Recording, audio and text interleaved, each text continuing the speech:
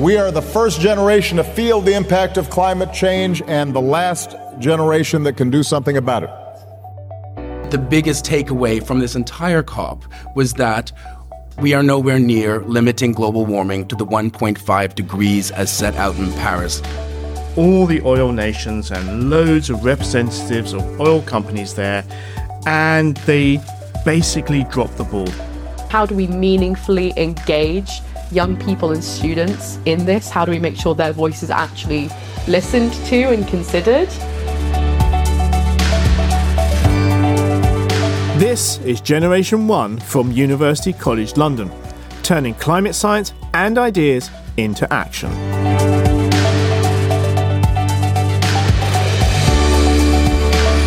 And I'm Professor Mark Maslin, and I've just been made Joint Pro-Vice Provost of the UCL Climate Crisis Grand Challenge. I'm joined by Simon Chin-Yee, who was out in Dubai with me at COP28. And just remind us, Simon, why were you there? Hi, Mark. Yes, I am Simon Chin-Yee. I'm in the Political Sciences Department here at UCL, and I go out to these COPs because I'm liaising with our member states and working with our partner organizations to look at decarbonizing different sectors. Well, Simon, we're on the other side. We're back from Dubai. We're both exhausted. So how do you feel that this COP compares with other COPs, say Egypt from last year? Yeah, so people keep asking me this question of how these COPs stack up against each other. And I start with the negative here when it comes to COP28 in Dubai, and that's that it was kind of the worst COP I've ever been to in terms of action. And that reason is, Mark, is that there's so much talk in the first week of oil and fossil fuels. It really kind of dominated part of the discussion where we should really have been focusing on how we're going to phase out, how we're going to reduce our use of fossil fuels. Not that we should be keeping using them, which amazingly was part of the negotiations themselves.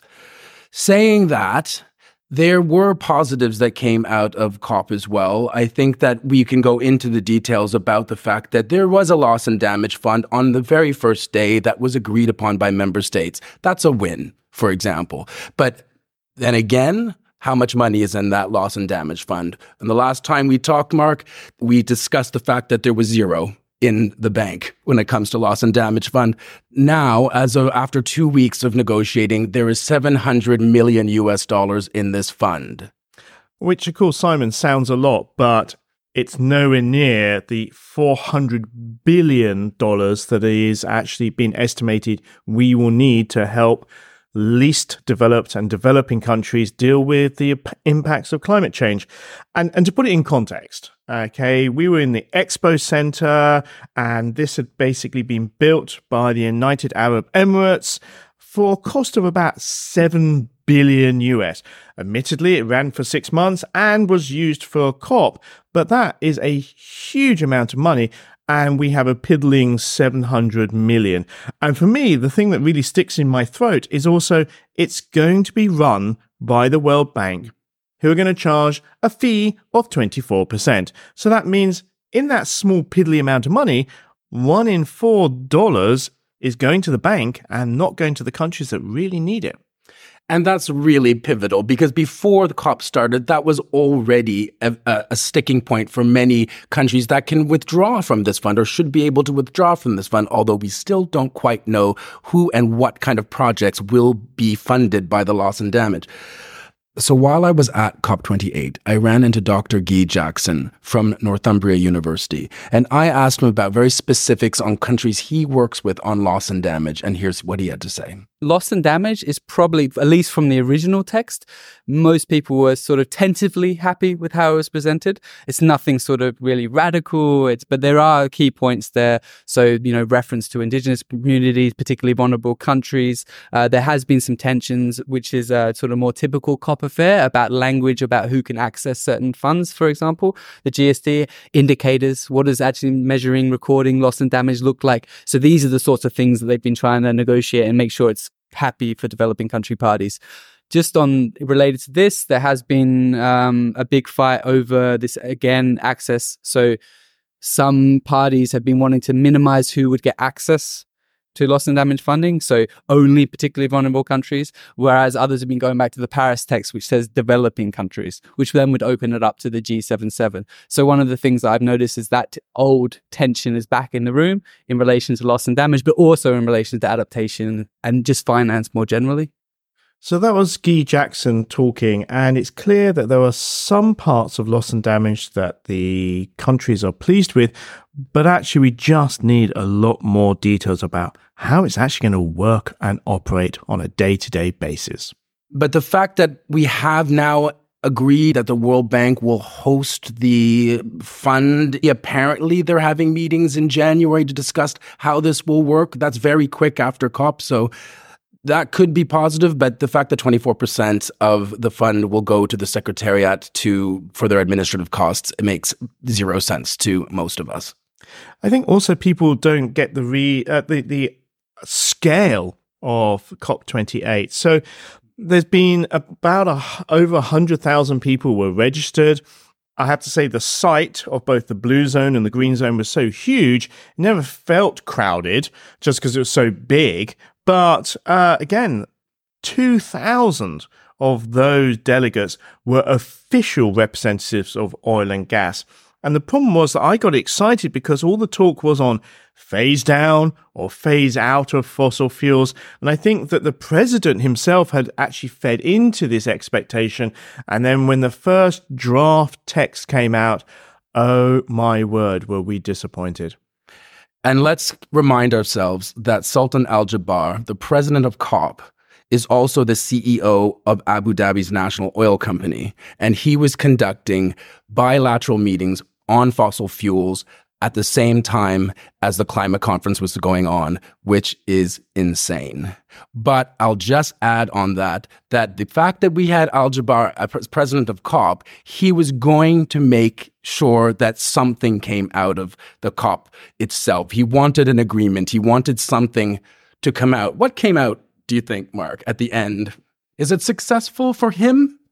So what's really interesting is that there was a real mixed reaction in the press and with experts because the first draft was so weak. It was unbelievable. But the actual negotiators spent 2 nights negotiating, and we get this final text, and I'll read it out. And it says, transitioning away from fossil fuels in energy systems in a just, orderly, and equitable manner, accelerating actions in this critical decade so as to achieve net zero by 2050 in keeping with the science. Now, that's not phase out or phase down, but this is the first time that all fossil fuels, are in a climate agreement. It basically says we're going to transition away from them, which many people have heralded. This is the first time that we have said that fossil fuels are causing climate change and they will end. So people have said this is the beginning of the end of fossil fuels, but it's transitioning from the energy system. And so that Weasley words gives them get out. We also know that in the main text, it talks about unabated and abated. Now, for people that don't get the technical terminology, guess what?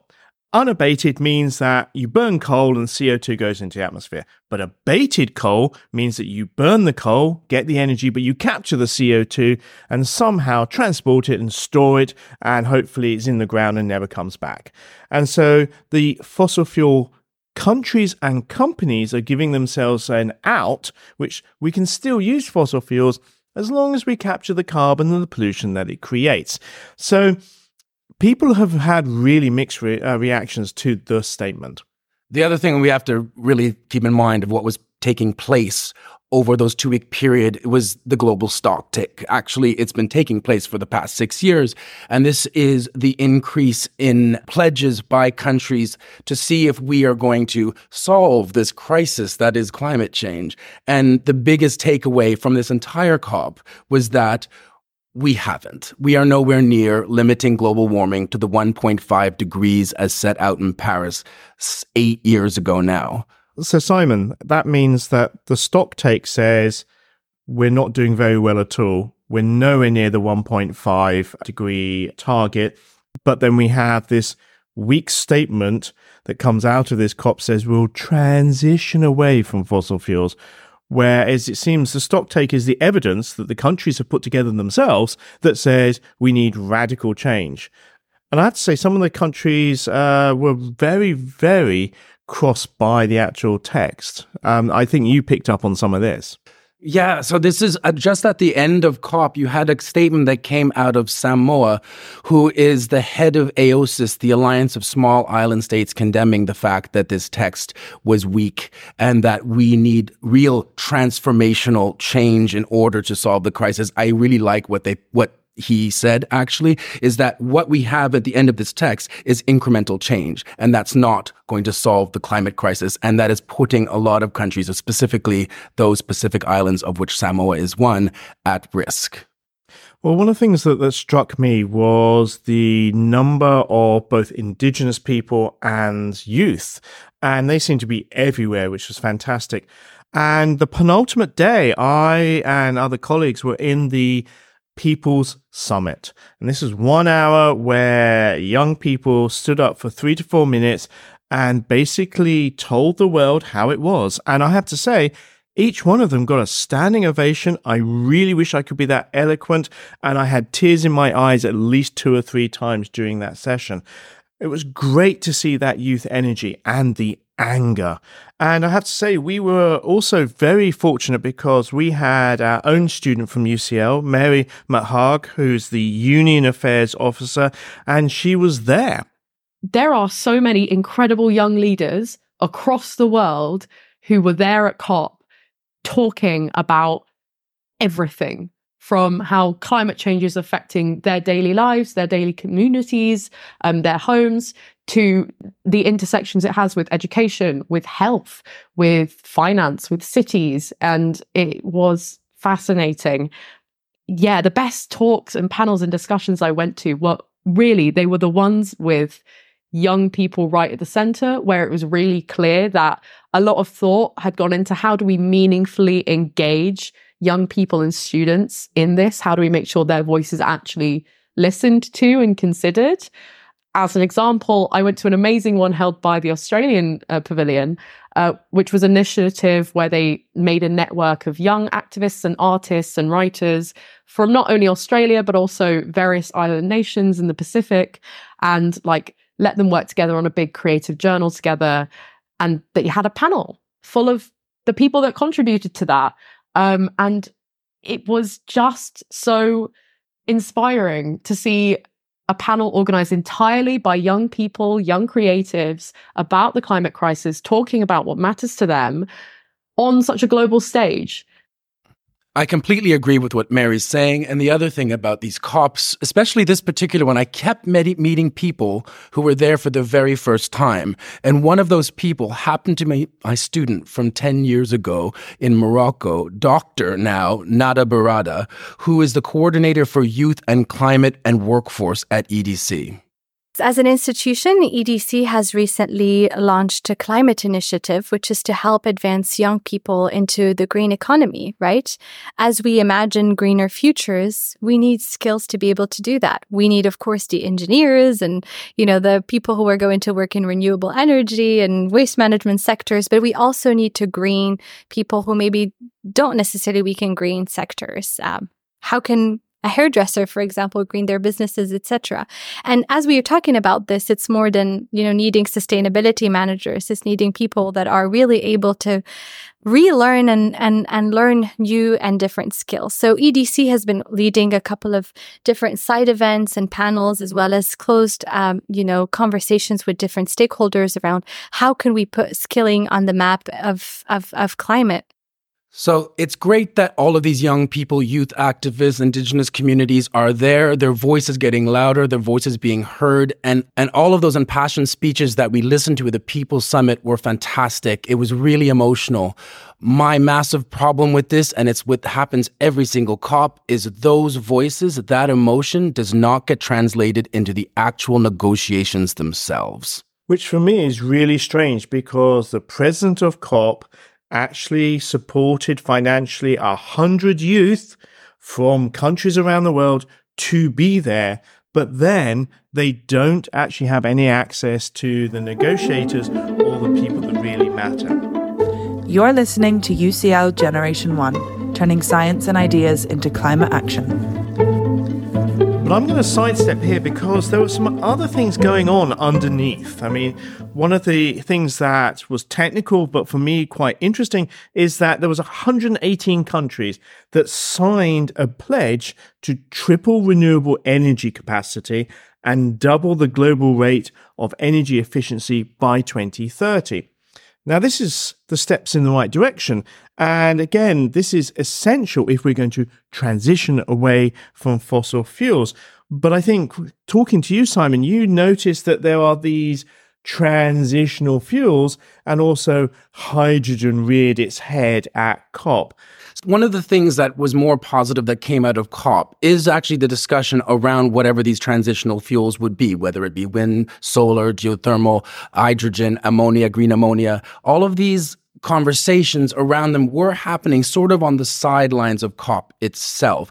But that actually is really key and really important. And I think something that could be seen as a very positive outcome coming out of this COP was the dialogue around green hydrogen. And that is because the use of these different types of transitional or clean energy fuels is really key in very specific sectors and industries.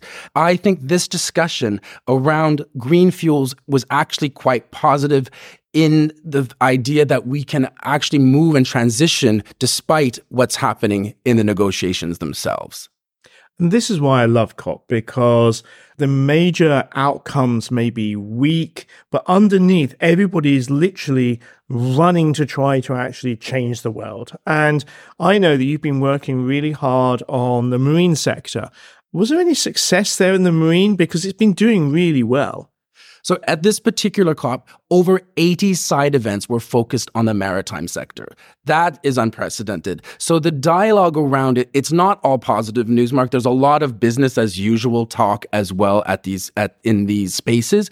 But at least there is a push that is one of the things I am trying to do here at UCL, which is get the shipping industry actually noticed in the wider United Nations Framework Convention on Climate Change dialogues that we have out there, because it has sailed under the radar, should I say, I love it. For far too long. And this year, the reason that it has gotten such a big push is that in July of this year, here in London in Vauxhall at the International Maritime Organization, they released a really important strategy. Their strategy to reduce greenhouse gas emissions that have targets at 2030, 2040. So this is the sort of thing that happens at COP. I was in the high-level ministerial on maritime. That's the IMO negotiations happening in parallel to what else is happening in the climate dialogue. And so I'm hopeful that countries can take that those negotiations themselves and actually move policy and turn policy into actual action, especially if we have both industry, meaning the shipping sector, but also the people that are creating these new green fuels at the table. And they were there. And one of our partner organizations is the United Nations Foundation.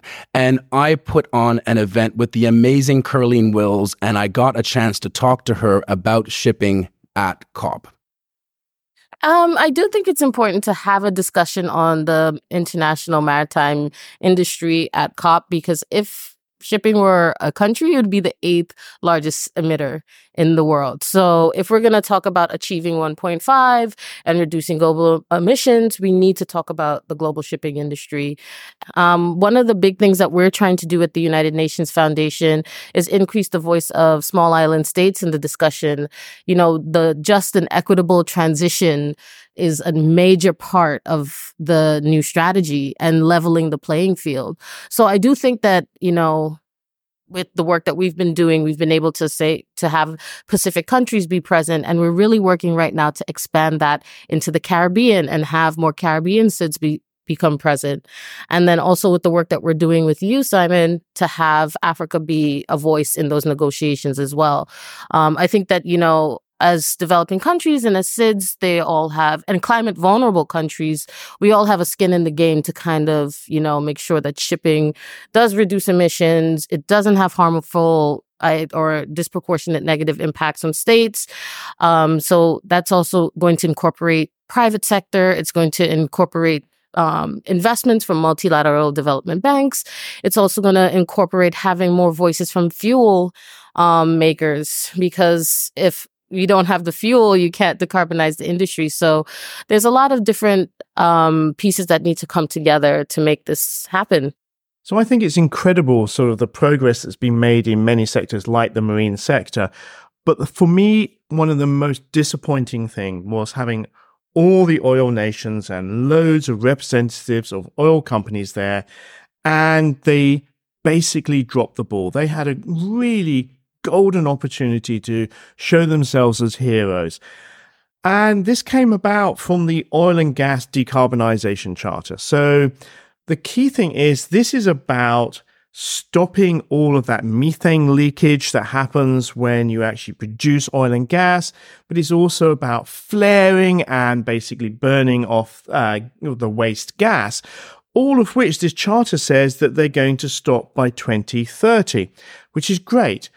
But they had this huge announcement saying, hey, 50 national and international oil companies are doing this, which represents only 40% of the global production. So the problem here is that's great, but it means that 60% of the world's oil and gas production is still going to just release the methane, going to burn excess gas from flaring. And the problem is that it's that methane that's most problematic, because it's a very powerful greenhouse gas and it's a quick win. So again, for me, it was a lost opportunity. It sounded like it was a great thing, but yes, 60% of the world doesn't care. Yeah, why is that? Why are they not taking this easy win, Mark? Oh, because it costs money. And so therefore, countries like Iran, Iraq, Russia basically really don't care. I mean, I'll give you an example. There is a huge oil and gas facility in Kazakhstan, and we have satellites that can see all the methane leakage, and the calculation is the amount of methane leaked in 1 year is the same as us running 1 million petrol cars in Europe for a year. These are really quick wins, but as they said, yes, we'll fix the leaks if someone pays us. It's all about the money. And that's the other amazing thing that came out of this COP was this discussion around green ammonia, because the discussion of green ammonia as a green fuel has been around for a decade. People here at UCL have been working on this for ages, but it has been ignored by the big oil companies. Why? Because it's expensive. But it's only expensive in that initial output. It's true, it is more expensive. But once you have the green ammonia distilled down to its form, it's actually much cheaper. One thing that actually happened outside of the COP space was this ship called the Green Pioneer. The Green Pioneer is an ammonia-run ship. Now, it's not quite there yet because the Dubai port cannot host green ammonia, but it did travel from Singapore, where they can, to COP28 in Dubai. It took 17 days, and it was there to showcase the fact that green ammonia can be used as a fuel in the shipping industry to be part of that solution towards net zero. Now, it's not the only solution, but what we saw in that ship is a very technical expertise being used in order to solve a very big problem. What I take heart with in the work we do here is that even though climate change as a massive, massive global problem, basically when we go to these COPs, we're looking at how we can save the planet, can actually be distilled down again into some very technical details where you can look to see what actually can happen on a very specific ship that can be part of the solution. And I think that's the excitement. At the moment, we have a global economy that's run on 19th and 20th century technology, basically fossil fuels. And when you actually look at the 21st century technology, the electricity, the ships, all the possibilities, I don't understand why we're thinking still in the past and we're not embracing all this incredible new technology and pushing forward into the future. I mean, for me, one of the biggest facts that I learned recently is that if we move everything we can away from fossil fuels to electricity, you know, our heating, our cooking, all the industries that can move over, we save 40% of our energy because guess what? Electricity is much, much more efficient than burning stuff. And this should be the new bright future. And I don't understand how we really excel in taking technology like phones and things like that. But when it comes to changing the energy system and making it better for everybody, all the vested interests start to get there and start to lobby and start to try to slow down our progress. Well, I mean, it's an obvious one there. I mean, it's because the industry is lobbying itself to make sure that their bottom line, their industry survives this. And what they could be doing is taking these new initiatives and running with it. And to be honest, making billions in the meantime. But they seem to be stuck in the past on being able to preserve their fossilized industries. Of course, this is because we're in a petrochemical state, you know, the United Arab Emirates. But it gets even better, isn't it, Simon? Because where are we going next year? Yes, another petrochemical state, Mark. Why don't we go on to the next one, which is Baku, the capital of Azerbaijan. Apparently that is where COP29 will take place. How do you feel about that? I don't think they have a really good record of human rights. I believe there are some issues, and there's a huge influence of Russia on that country. So it feels like we're going to have another fight on our hands.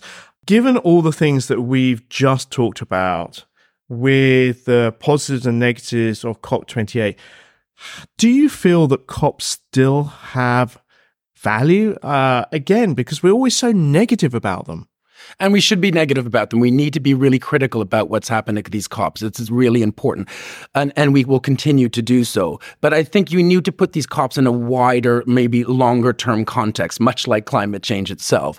And that is because if we look at the individual COPs, they can seem like they are not living up to expectations.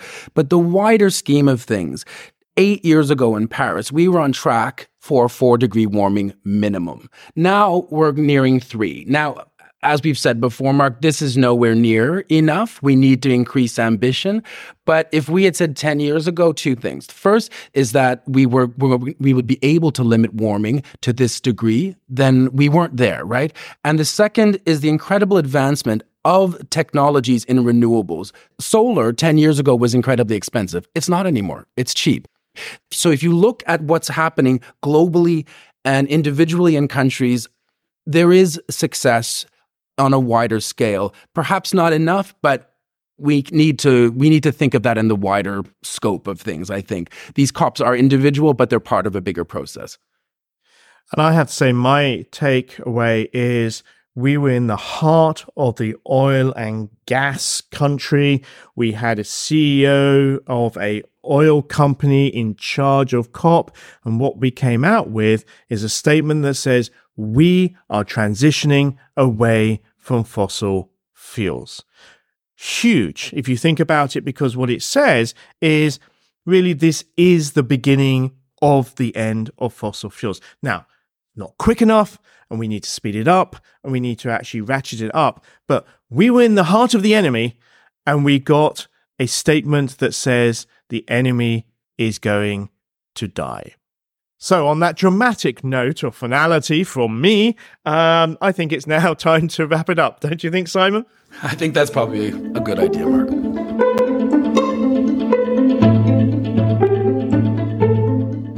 Well, that's it for this episode of Generation 1 from UCL, turning climate science and ideas into action.